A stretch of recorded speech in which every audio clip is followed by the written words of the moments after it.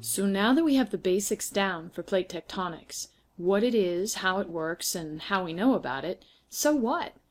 How does plate tectonics affect life in California, or anywhere else for that matter? To answer that, let's look at California's current plate tectonic setting. As this map shows, we have a number of plate boundaries within or near the state.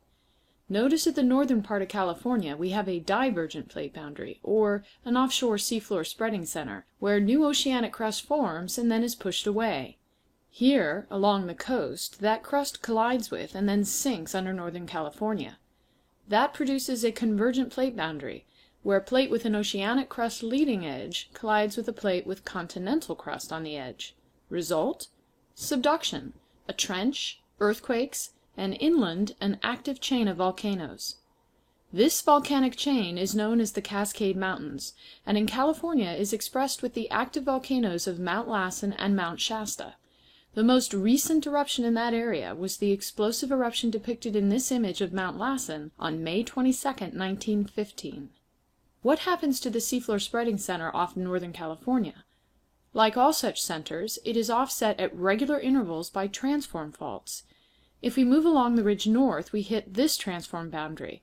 That then connects to the continuation of the spreading centers a bit west. If we go back and follow the ridge south, we hit another transform. This one offsets the ridge eastward. Where? All the way south to the Sea of Cortez, where it connects with the seafloor spreading centers that are separating the Baja Peninsula from the rest of Mexico. This long transform boundary that connects these two sections of Ocean Ridge is known as the San Andreas Fault System. Those of us who live along its path are familiar with its associated earthquake hazards. The Loma Prieta earthquake in 1989 was one of the most recent large earthquakes.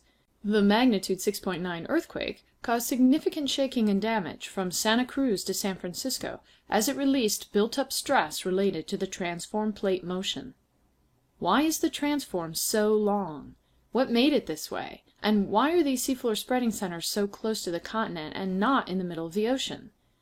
This animation from the University of Santa Barbara shows what the Pacific Ocean looked like 80 million years ago, when the mid-ocean ridge seafloor spreading center, with all its offset transforms, was actually close to the middle of the ocean.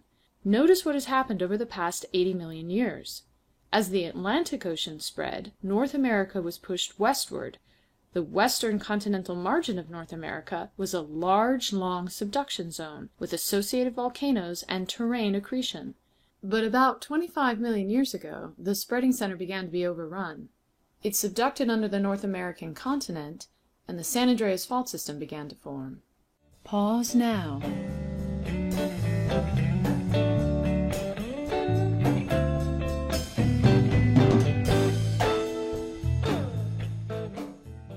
Subduction now over, the volcanism of the Sierra Nevada also ended.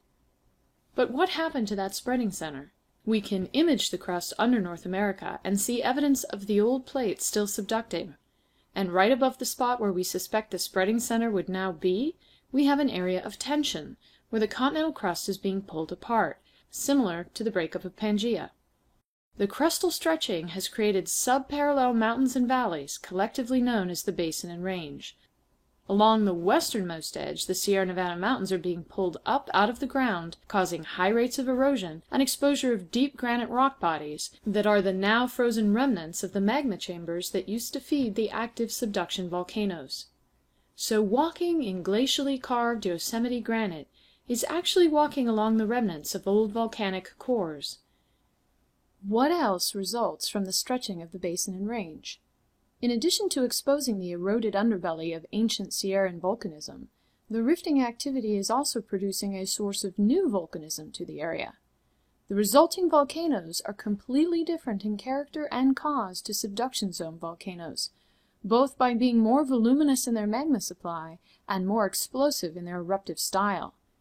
Mammoth Mountain is one volcanic structure found in the middle of this region known collectively as Long Valley. In this region of rifting and thin crust, mantle rock is melting and rising beneath the surface, just like what happens at seafloor spreading divergent plate boundaries. Mantle melts combined with large amounts of crustal melt collect in a giant magma chamber just under the surface. The Long Valley Caldera is a giant crater left behind after one of the largest volcanic eruptions to happen in North America emptied the magma chamber and the surrounding crust collapsed. The last large eruption, about 760,000 years ago, left bits of ash and pumice strewn across most of the western United States. There's still an active magma chamber under the caldera, which releases carbon dioxide gases and hot water at numerous locations around the rim. It has been classified as one of the largest volcanic centers in North America. The most recent eruptions were those that produced Panum Crater and the Inyo craters 500 to 600 years ago. Let's leave this unique volcanic region and return to the remnants of the ancient subduction zone volcanoes, now exposed as granite in the central and western Sierras. If you want to experience some of this granite closer to home, the San Andreas Fault has done a great job of moving rocks around in the state. As a result of the transform motion, sections of the southern Sierra Nevada granite were separated from their origination spot and carried northwards. We see them today as far north as Point Reyes. They also make up the rock of Montara Mountain and the rock of the Farallon Islands. Pause now.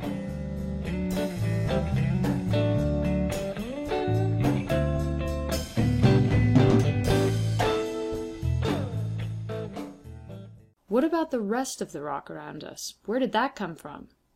While some of the rock that makes up the Santa Cruz Mountains and the hills of San Francisco comes from recent deposition of coastal sediments during changing sea levels and ice ages, the majority of it consists of individual blocks of terrains that were accreted during the past periods of subduction. Prior to the collision of a mid-ocean ridge with the subduction zones, there were hundreds of millions of years of active subduction. During that time, ocean crust was carried into the subduction zones, and portions of what it carried were scraped off and attached to the edge of the continent, extending the continent westward in a papier-mâché-style sequence of addition or accretion. Accreted material can include ocean sediment that got scraped off the top of the subducting plate, continental sediment that would have poured off the continental shelf into the trench, ocean seamounts or islands that would have gotten stuck in the trench and scraped off, sections of entire oceanic crust, and metamorphic rocks produced during collision and subduction. As you can see, plate tectonics has had a huge impact on the past and present landscape of California. It produces many of our major geologic hazards, and it has rafted in and combined the very land masses that now make up our state.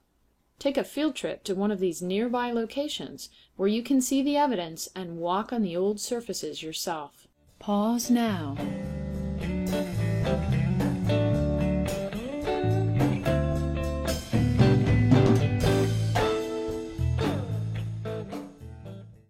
For more information and more detail, continue on to the next video in this series.